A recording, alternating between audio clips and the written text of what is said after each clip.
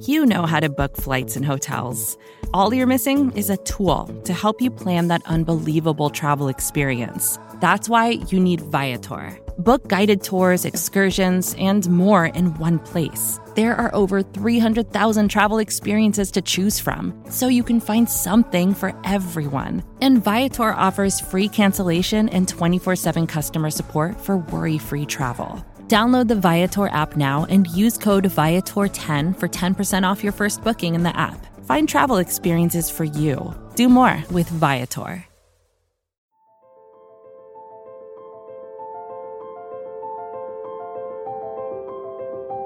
Michael Kist. You caught me not listening again?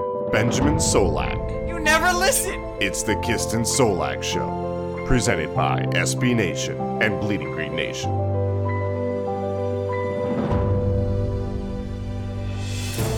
You are flying high on the Kist and Solak Show. This is episode 198, brought to you by the fine folk at SB Nation and Bleeding Green Nation. I am your host, Michael Kist. Follow me on Twitter at Michael Kist NFL. That's K-I-S-T. As always, joined by the best doggone co-host in the game, Mr. 10-year streak without a bad day. He is Benjamin Solak. Follow him on Twitter at Benjamin Solak. That's S-O-L-A-K.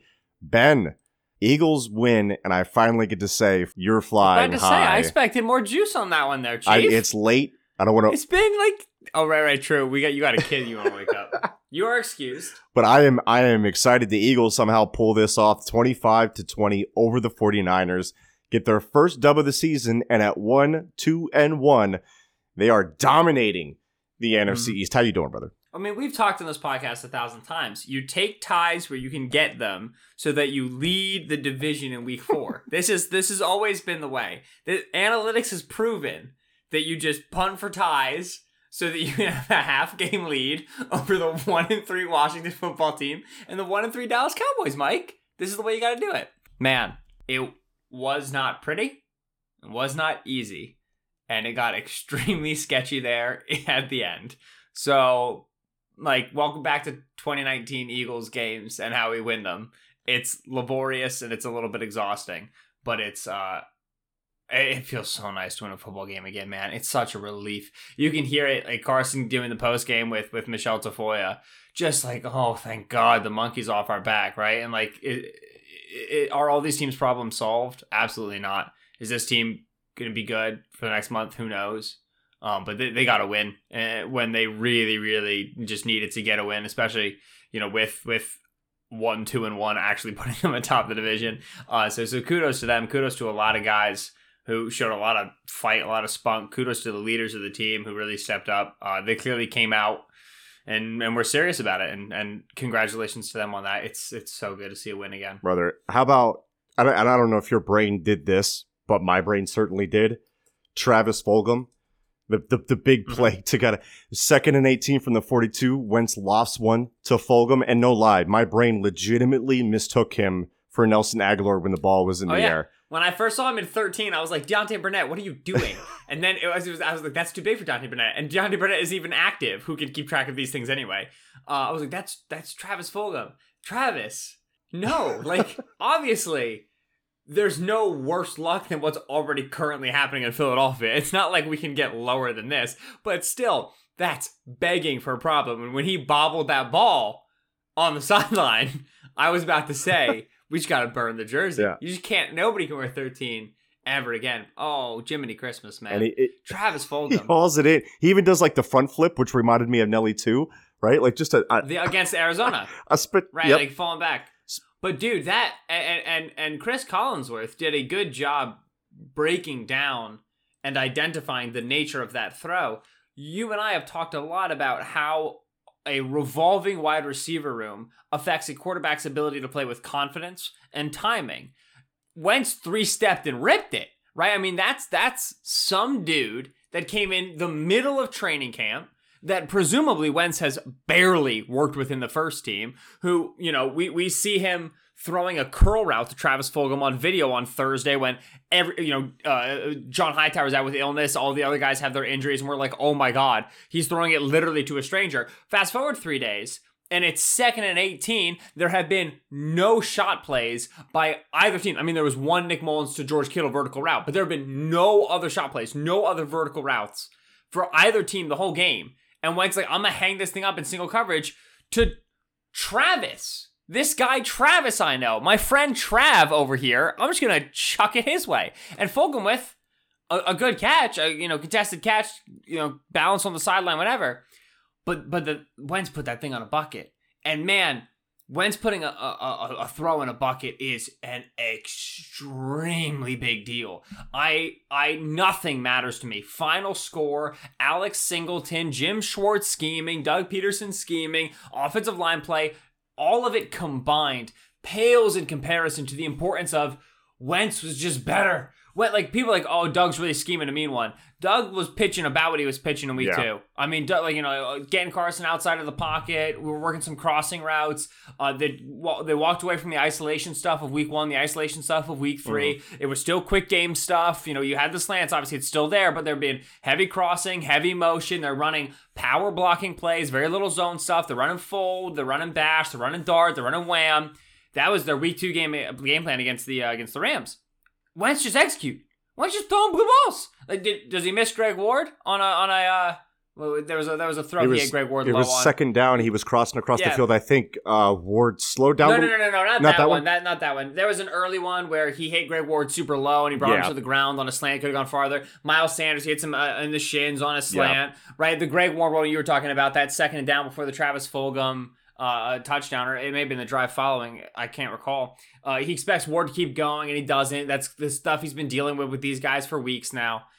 So there's still those, but he was significantly more decisive, significantly more accurate, and significantly more elusive. I mean, like, every time he tried to bail out of the back of the pocket, I was like, dude, you don't move like this anymore. And he broke most tackles. I mean, that 2nd and 23 throw to Boston Scott, which ended up, they took the penalty to get the first down.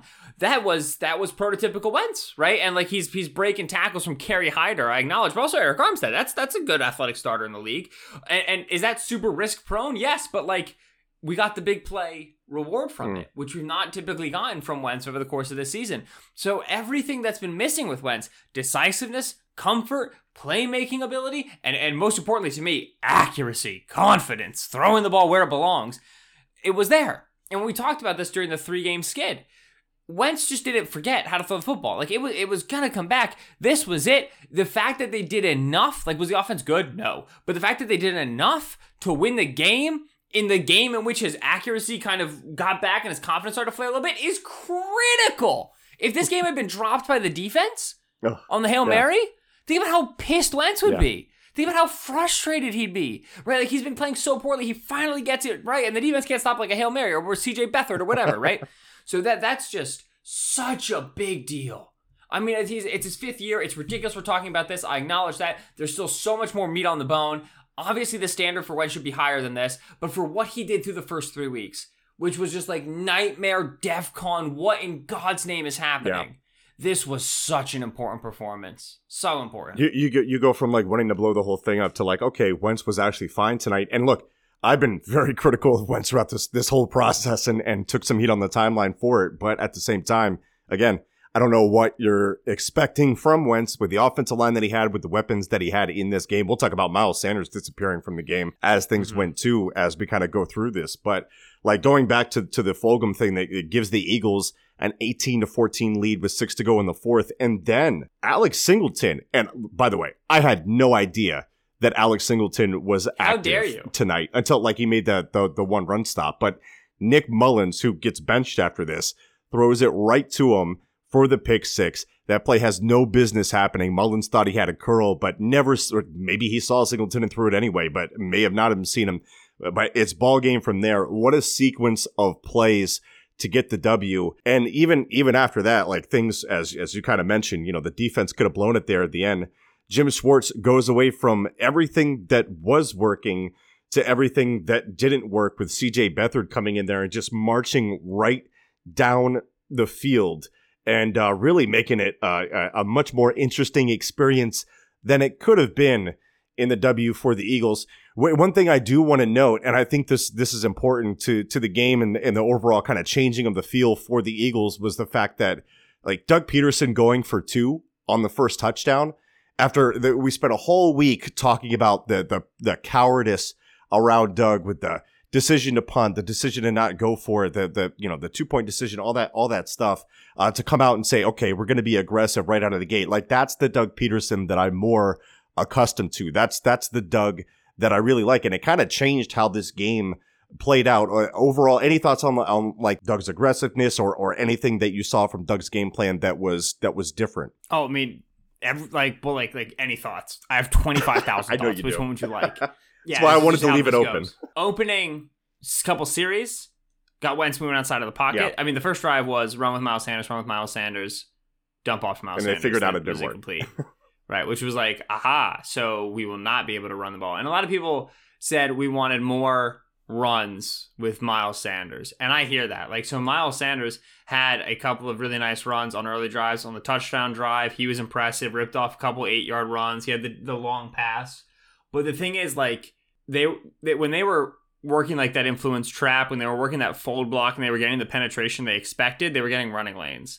But they were not winning a lot of their one-on-one blocks unless it was really nicely schemed up. And that's the nature of having Pryor, Herbig, Mailata, and then Driscoll in there. I mean, this is...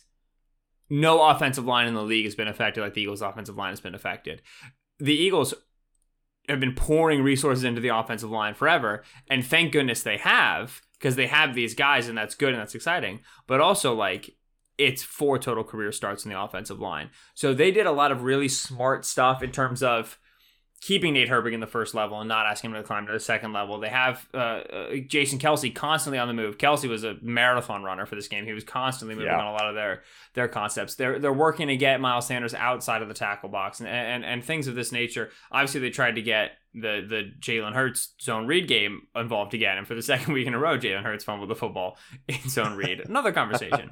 But anyway. To your point, though, like you talk about the way that they kind of protected their linemen and let them do what they did well. Pryor and Herbig being able to pin while Kelce pulls. Jordan Mailata was not noticeable as a negative in this game. In fact, I reserve the right to change his opinion upon review, but I say that he held his own for the most part. But they definitely did help him. They rolled away from him and things of that nature. So I really do feel like they came into this game and were able to adjust where before they had real issues with it. It feels like they're starting to figure that part out. Right. And like, if any team knows how, we've said this before, to like protect a tackle, it's the Eagles. They did it with Vaitai all the way through the 2017 Super Bowl. Who's bad in Detroit right now, yeah. Right. And you can't really do much protecting when it's, 2 tackles you're worried about, and then obviously you have to leave your guards on islands a little bit. So difficult situation there. Miles Sanders was really good in pass protection when he was left inside, which was a big deal. He stepped up, and you could tell that was a priority for him in this game. They did a lot of inline tight end stuff. Zach Ertz was constantly inline in the formation. That's all about being able to negate a soft edge for your tackles. And if that means Zach Ertz has 4 receptions for 9 yards, it means Zach Ertz has 4 receptions for 9 yards. Obviously, Richard Rodriguez, shout out Dick Rod, like also somehow decided to be a person in the receiving game, which is shocking and new. But you leave those tight ends in line on the formation, on the line of scrimmage, to help chip and to help just by alignment take away the initial speed outside rush of some of the Niners' outside guys. That helps your tackles. You have to worry about the depth of their sets, worried about getting beat off the line of scrimmage. Now, of course, you get the false start from Jordan Mailata on 3rd and 1, which Jordan Mailata is not the first person in history to false start on 3rd and 1. You know what I mean? Like, that's Jason Peters used to do that all the time, right? But you get that 3rd and 1 false start. It becomes 3rd and 6, and the Eagles are unable to convert. You get that happened at the San Francisco 47. You're at the San Francisco 45 on the next drive, and that's where you get the missed snap from Jason Kelce. When Kelce had to go out, Zariga came in. At one point, Mike, challenge. What school did Luke Zariga go to? Exactly. Right. Like, we cover the team professionally. But anyway, you get the missed snap when Kelce comes back in, and all of a sudden it's 2nd and 27 when you're on the San Francisco 45. So little mistakes on the offensive line, continuing to get banged up, continuing to have young guys in there who are making errors. So you're limited in your running game, and you're getting issues that are putting you behind the sticks when your passing game is not explosive enough to succeed at being behind the sticks. Or at least we believe that until Travis Fulgham made the greatest play in Philadelphia Eagles history. Not important right now. So the offensive line is an issue. They did a really nice job, I thought, generally IDing where blitzes were coming from and getting protection sliding that way. The Niners wanted to bring 5 bring 6 and be successful. And like I said, Sanders was great in pass protection. I think Kelce was really, really good at sniffing stuff out. I don't know how much Wentz was helping with that. You hear it happening. You hear them calling out like, he's hot, action. But you don't know who's calling it. Sometimes it's the wide receiver. So I'd be curious to go back to the broadcast and try to find that sort of stuff. The test that they have in front of them with the Steelers is a whole different breed. Nobody is blitzing more than Pittsburgh is right now. When they play Baltimore in the following week, that's a top 3 team in blitz rate. They're going to throw everything at this offensive line. And the challenge for Jeff Stoutland will be in keeping things simple, but not keeping things predictable. And that's a very hard ask when you don't, like, especially if Lane misses time. Who do you rely on? Like, so Kelce's one. Who is your second guy on that line? If you're like, all right, this guy I can trust to like handle X. Nate Herbig against Cam Hayward. Jordan Mailata against Bud Dupree. Jack Driscoll against TJ Watt. Like, that's what we're looking at coming up. So this line did its job admirably. They were well coached, they were well prepared, and they were well sought after, looked after by the coaching staff and by the game plan against the Niners defensive line that was missing a ton of talent. These next 2 weeks, I'm not sure that's going to go as well, and I'm extremely interested to see what they're able to do to in any way assuage what is currently the worst offensive line situation in the league against an absolute murderer's row of blitzers. But for tonight, it was enough. Yeah, it got the job done against a line that went from elite to mid-tier after the injuries that they suffered. We'll see when they go up against a line like the Steelers, like the Ravens. And let's kind of go back to some play calling decisions here, because I want your opinion on this. The last drive for the Eagles where they could have kind of put the game away and not given the 49ers the ball back, they get it back with 2:01, right? And I think the first run was with Clement, and then it was with Boston Scott on the second one. And then the third, you had the sack that Wentz took. So I actually dug the call to on third down to roll out, see if it's there, and then holster it and eat clock if you need to. Yeah, it's a great call. On 3rd and 9, you have to be to some degree conservative. You do not have a consistent man beater. You stole a 4th and 4 slant on John Hightower. That was against the God's will. That, like, you don't want to tempt fate a second time and like, run an isolation route with Greg Ward. This is going to go great. So there's not a guy, like, you don't have a Michael Thomas that you're just like, all right, just go beat your man and I'll throw you the football wherever you end up, right? Like, that guy isn't there. So roll out. If you get a quick leverage, throw it. If you don't, eat it. And that's exactly what Carson Wentz did. He rolled out, he stopped his feet, looked for the throw, decided not to, and ducked. Yep. Perfect. Why are you in 3rd and 9? Correct. There you go. At 2:01 with 3 timeouts left. The clock's going to stop on an incomplete pass anyway. Exactly. The clock will stop no matter the results of the incoming play. Mm-hmm. Thereby, you can pass or run without any fear.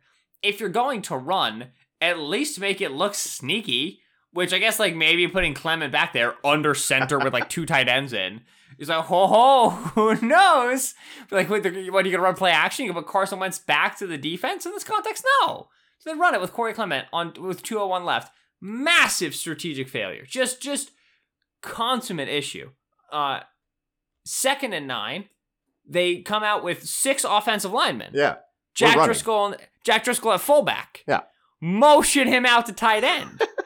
Guess what the Niners knew what they were going to do once they had 6-0 line out, and definitely once they motioned Jack Driscoll to line of scrimmage. 100%. I thought they were going to pass the Jack Driscoll. No, they're going to run it. Like, what?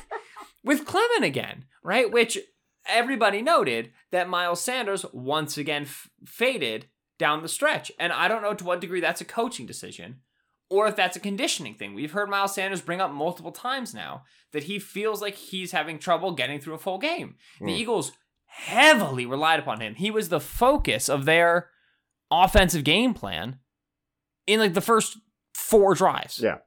Targets, receptions. The whole first drive was Sanders. 3 and out. It was the whole first drive. And then he just vanishes. He evaporates in the 3rd quarter and in the 4th quarter. And if this is a conditioning problem, well, Miles, you talked a lot of mess about being the great, being the bell cow back.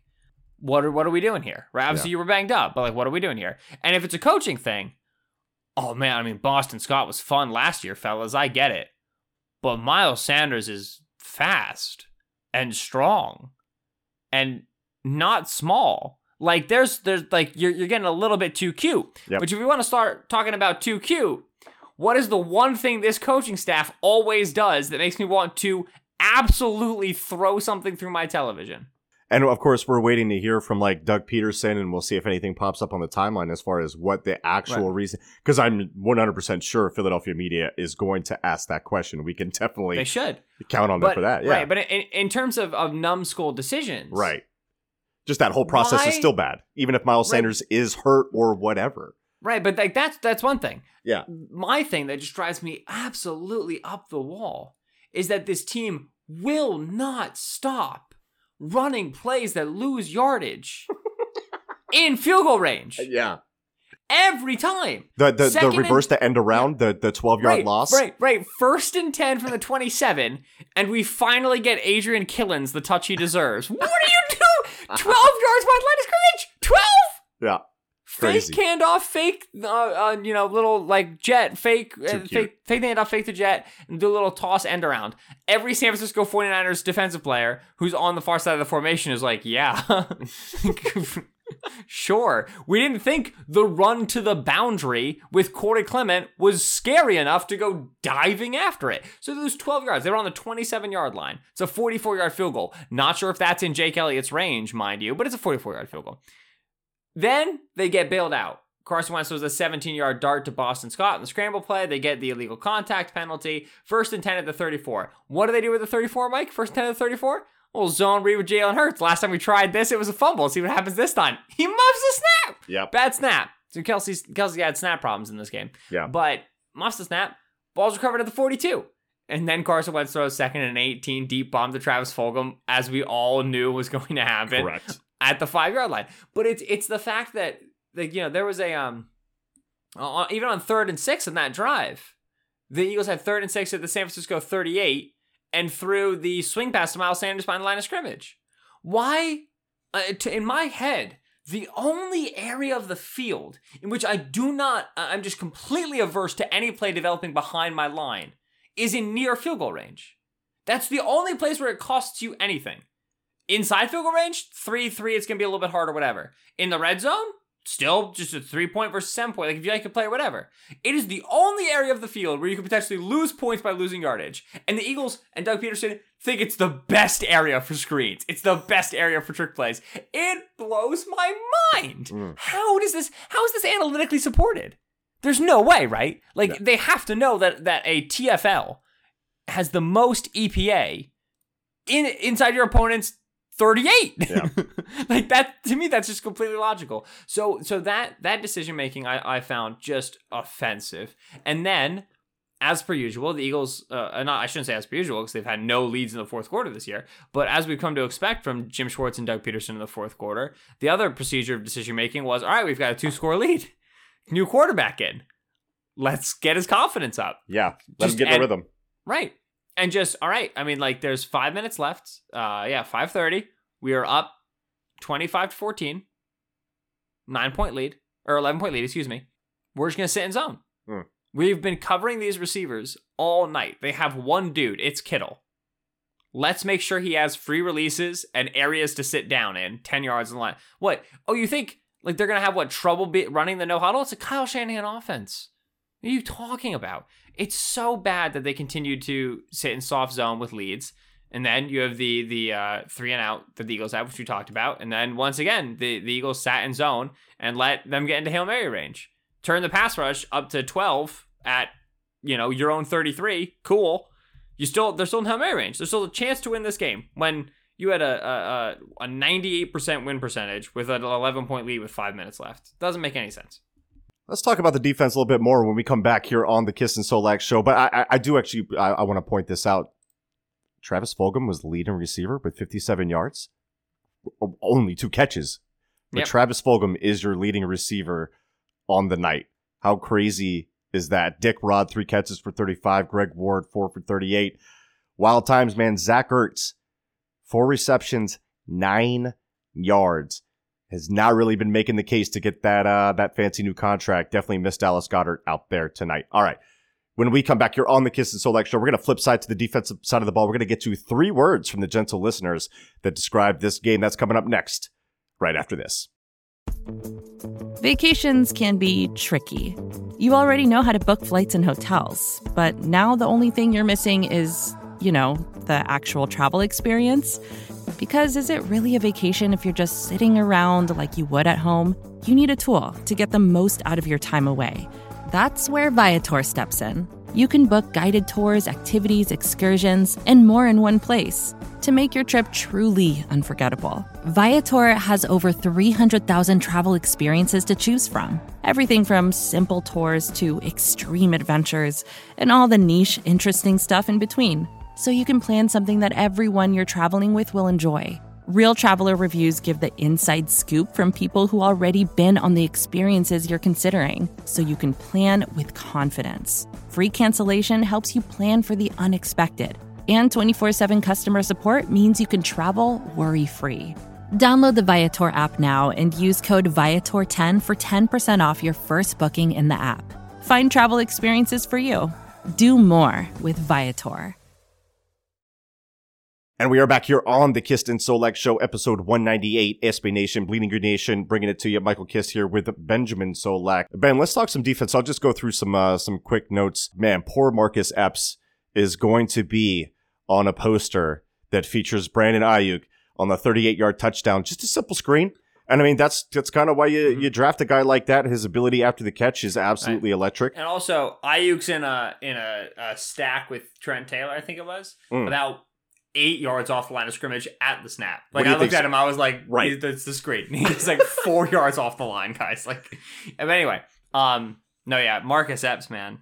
Listen, sometimes that's just how it goes, brother. Yep, that's life. I respect you, man. You went for the hit. It was a good looking tackle. You weren't too low. Just sometimes you're up against a rookie with a 42-inch vert, brother.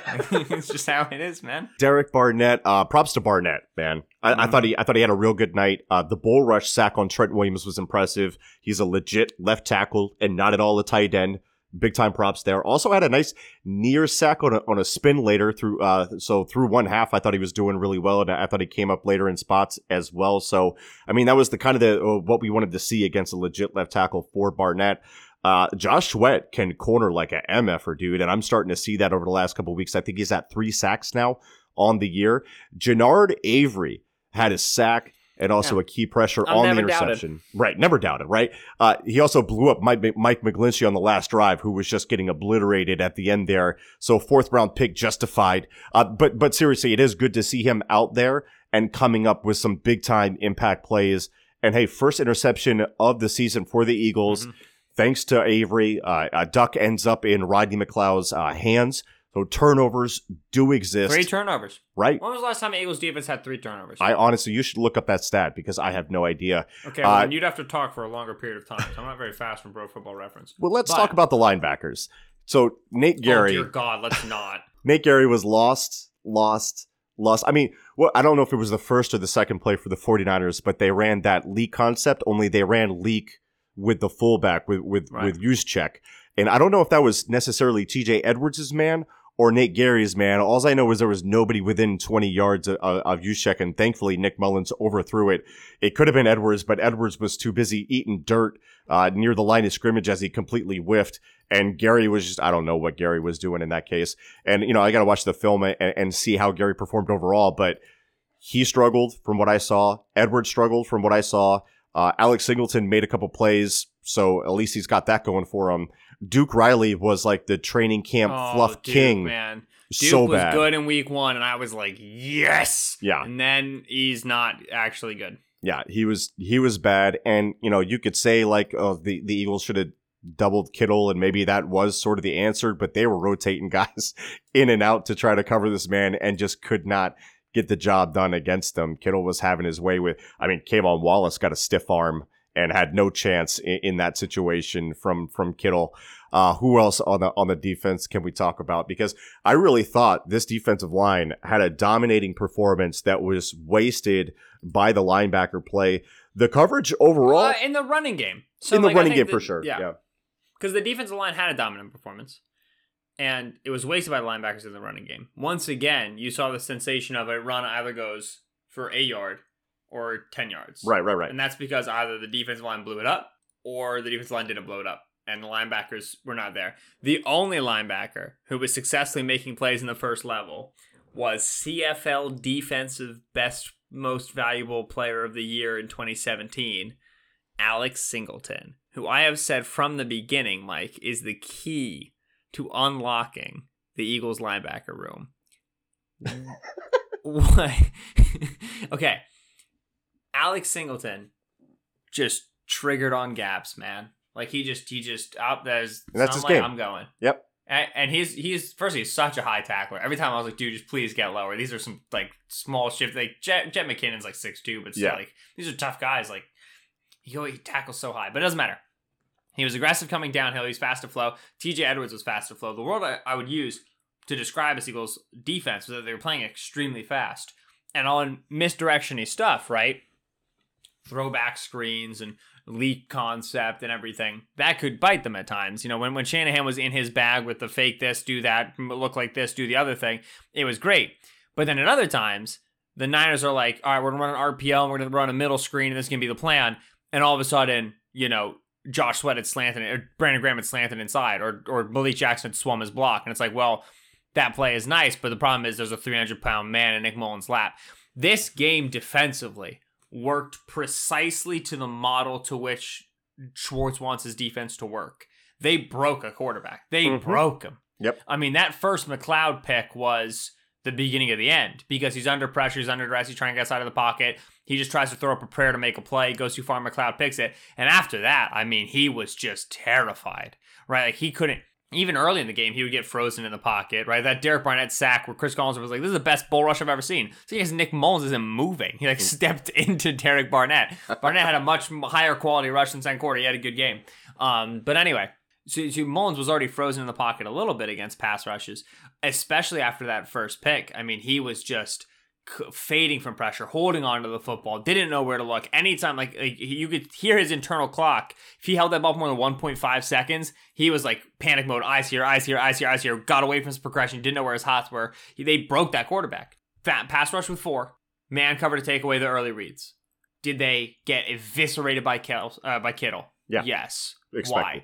Because they have nobody to cover him. Right. Because it can't be Jalen Mills, and it can't be Nate Gary, and it can't be TJ Edwards, and it can't be Kayvon Wallace, which, I mean, their best bet was the 4th-round rookie. So that's where the roster's at. They got Rodney McLeod on him on that 2-point conversion, which CJ Beathard obviously should have ran in. But because he didn't, he tried to throw it to Kittle, who was being well covered by McLeod. Why can't they get McLeod on him on every down? Because they have nobody else who can play free safety. This is what they did to their roster. This is how it happened, all right? They have nobody who can cover tight ends. That's a problem. So Kittle eviscerated them. They were unwilling to double him. Okay.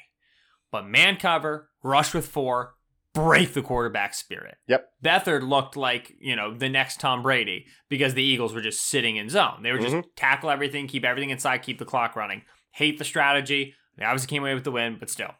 That was, this is exactly how it's supposed to go in the passing game for the Eagles every single time. And defensively, 14-point game.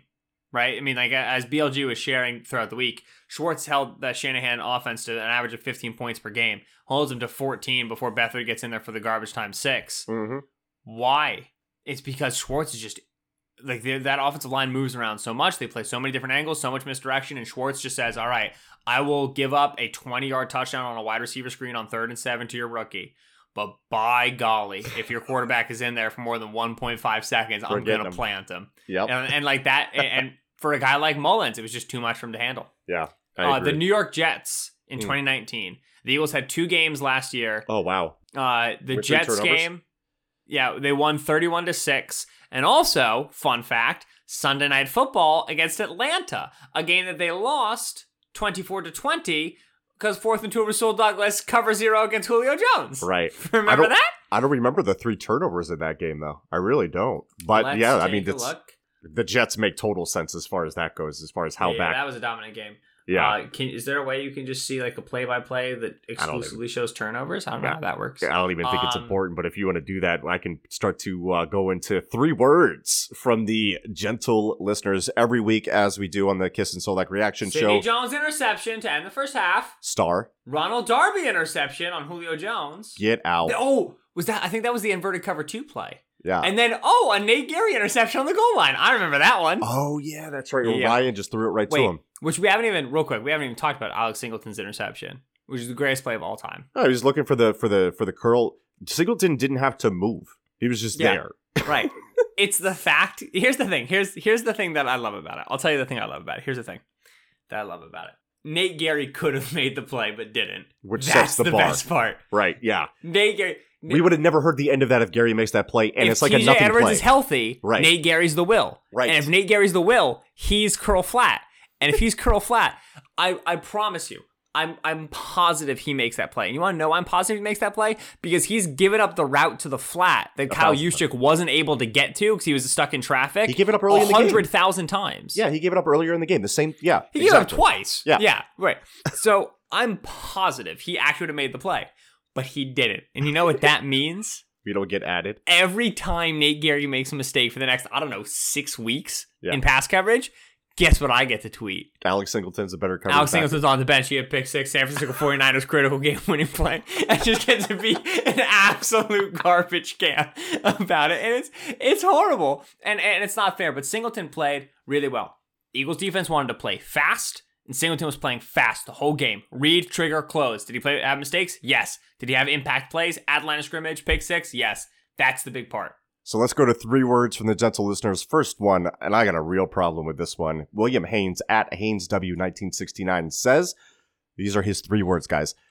Eagles should just give up drafting trade-all picks every year. Okay, maybe not 5th round down, but get off for RFAs and cast-offs because we do best with them. Wide receiver, empty uniforms. What about a speedy LB that can't beat out Singleton to get off the field side? Like, brother, that is not 3 words. We are not going to read that here on the podcast. So let's follow the rules here. 3 words is your cap. And I did see some good one. I see some people that actually really confused Fulgham for Aguilar. Fulgham, unlike Aguilar, from Shane Half at half and half. I really do think a lot of people. That's a reference to the video with the catching the baby. Yes. Unlike Aguilar, there's a great one from Teddy Buriani, TJ Buriani, who's a longtime listener. Avery, Singleton, Fulgham, and Fulgham is spelled incorrectly, which really just nail on the head for how this team is built right now. And that dovetails in with Jason at Philly Hen saying, Replacements Part 2. If you've seen the movie, you know exactly. You put the GIF with it. You should understand that. All right, what else do we have in here? Butts for division. So coming into this game, the NFC East was 2-11-1. What a crap show! Dallas drops another one where the Browns score 49 points on them. 49 points from the Browns. And Dallas still nearly brought it back in the second. Anyway. Yeah. And it became a 3-point game at one point, right? Like, Dallas, this is just, that's the formula for Dallas. We're going to get scored on like crazy. We're going to run cover none defense. It's going to get torched. But our quarterback's going to throw for 475, and we're going to end up, making it something at the very end of the game. The Cowboys just a fascinating team to follow this year because of the expectations, and their defense, which we thought would be terrible, is somehow even worse than terrible. It's abysmal. Yeah, and, God knows what happens the rest of the season. I do not think this Eagles team is in any way, shape, or form better than they were like last week. Wentz is just playing better, which is critical. And if Wentz is making throws like the Fulgham throw, then we're good. You know what I mean? Like we'll have a shot in a lot of games, but this team's probably not good to matter. But they're in first place by half a game, which brings me to you have I lost it. I'm scrolling back up and I'm going to find it. And nope, that's too far up, so I'm going to scroll back down. I need a really on one while you find that. Max at Max Toto Schumann. It's very fascinating ad. Says Singleton the other, and then there are 2 emojis. It's the white circle and then it's the snake emoji. Are we allowing that for creativity? It's on the borderline. Right. It is 3 words, and then it's 2 emojis to communicate a 4th word that was unwritten. I think it's respecting the rules, personally. It's like 5 total words though when you really spell it out. Like, because I don't want to. 3 words and 2 emojis. I'm not against 3 words just turning into a big emoji fest just to spell out what you mean to circumvent that's true. the rules. We don't necessarily want to encourage this sort of behavior. I do, actually. I think it would be kind of interesting. Okay, we want to encourage this sort of behavior. We have no standards. Yeah, good. Louis Scipione at L_Scipione says the tie helps! ! Which, as Bucky Brooks would point out, if your goal out, was to be leading the division 4 games into the year, then yes, the tie was critical. If your goal is to make the playoffs, then measurably better than a tie is a win, which was an option that was on the table that we all seem to have forgotten about. Trying to win the game, being 2-2 instead of 1-2-1, the most offensive palindromic record through 4 weeks that's ever existed. The fact that, yes, the Eagles are leading the division, and that's hilarious, and they have a win, and that's good, but nothing exonerates the tie. Right. Doug Peterson goes for 2 right. on the opening touchdown. To say. Like, right. And he said, he gave the quote where he was like, I don't want to get too much into the reasoning for it. We just went for it. We wanted to go for it, and we got it. Okay. Not wanting to go into the reasoning for it leads me to believe that there's not a good reason for it, which leads me to believe that you did it because you were pissed you didn't kick the field goal last week. Remember when Doug said last year, he said we wanted to take the kickoff. Normally they defer when they win the coin flip, and the analytics behind the coin flip says that you should defer.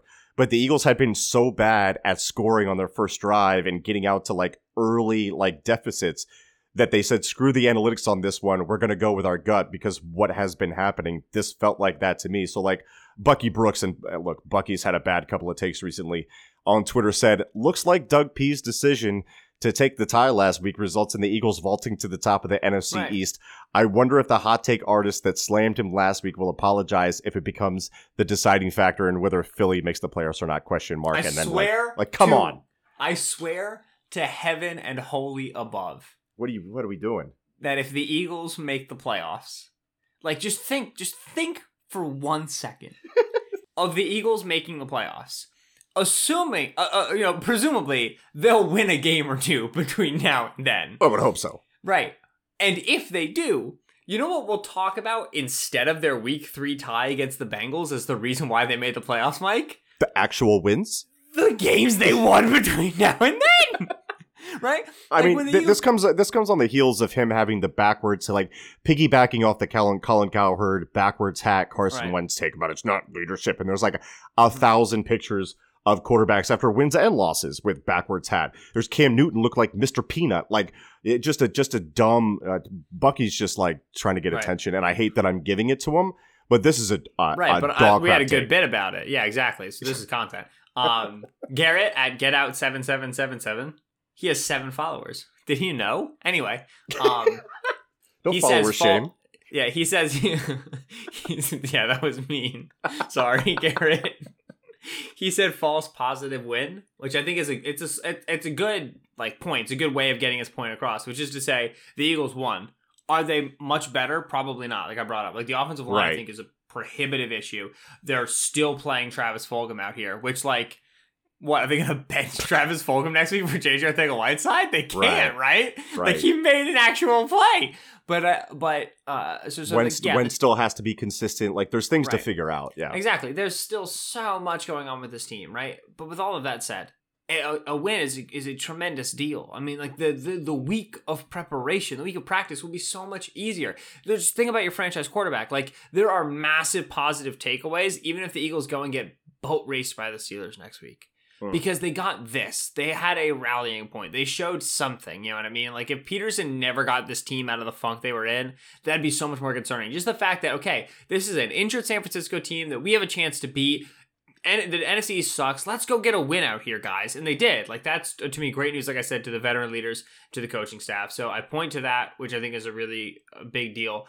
To that point, you have Dev at Turk Down for What, who says Wentz is alive.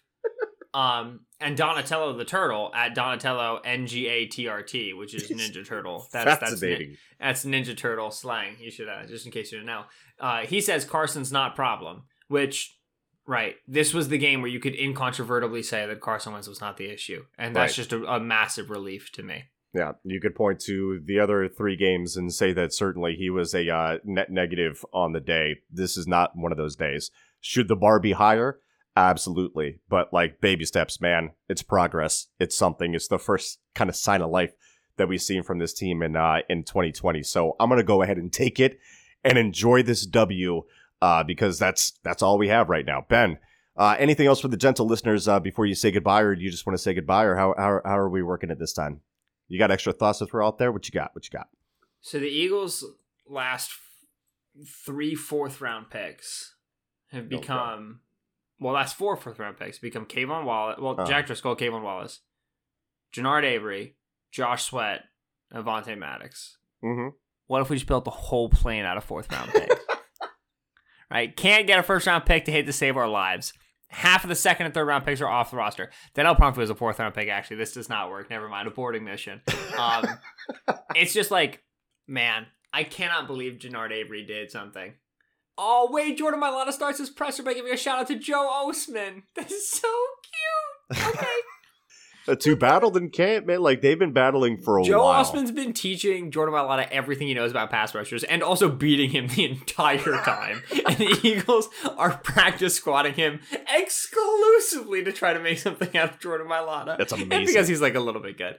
But that's really, really sweet, man. Because, yeah, I remember Joe Osman, like, on Jordan Mailata's first camp in 2018, like, dusting him on every outside rush move. And then, like they would go one-on-one while like all the other guys were walking back in the locker room, and Osman would be like, no, see, it's because you're not going backwards and you need to go backwards. Otherwise I will race you and I will win. Like that's where Mailata was, you know what I mean? Right. And obviously Mailata did not have like a horrible, got waxed in a one-on-one situation this entire game. And a lot of that credit absolutely belongs to Joe Osman. That's the unsung stuff, man. I mean, that's a big thing.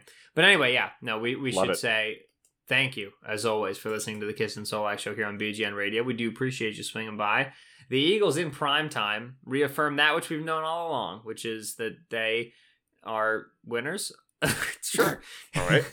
They are now 1-2. Interesting take. Yeah, they're now 1-2-1 at the quarter pole of the season, like I said, with the Pittsburgh Steelers in Week 5, coming off of their impromptu bye week, upcoming 1 o'clock game. To get you recapped on the entire San Francisco performance and talk about what we see via the All-22, you can find us at bleedinggreennation.com. And to talk about, and to prep you for the upcoming Steelers game, we will have you on BGN Radio. Of course, if you enjoy the feed, please rate, review, and subscribe on whatever app you listen to your podcast. He's been Michael Kist on Twitter at Michael Kist, that's K-I-S-T. I've been Benjamin Solak on Twitter at Benjamin Solak, that's S-O-L-A-K. Travis Fulgham, man, I tried to tell you, Mike. You ready for the stat? You ready for the stat? Yeah. The last 3 passing plays of 40 yards by the Eagles. This is from Reuben Frank. Let me guess. Deontay Burnett, Travis Fulgham, oh man, Josh Perkins. Jalen Reagor in Week 1. Oh, that's right. All 3 of them were from players who were starting their first game for the Eagles. It was their first game. That's the Eagles. No, and by the way, Deshaun Jackson's on this football team. Anyway, thanks for listening. 6.9 yards per attempt for Carson Wentz. I didn't know this game was in France because that's nice. All right, we all we need. Fly, Eagles, fly.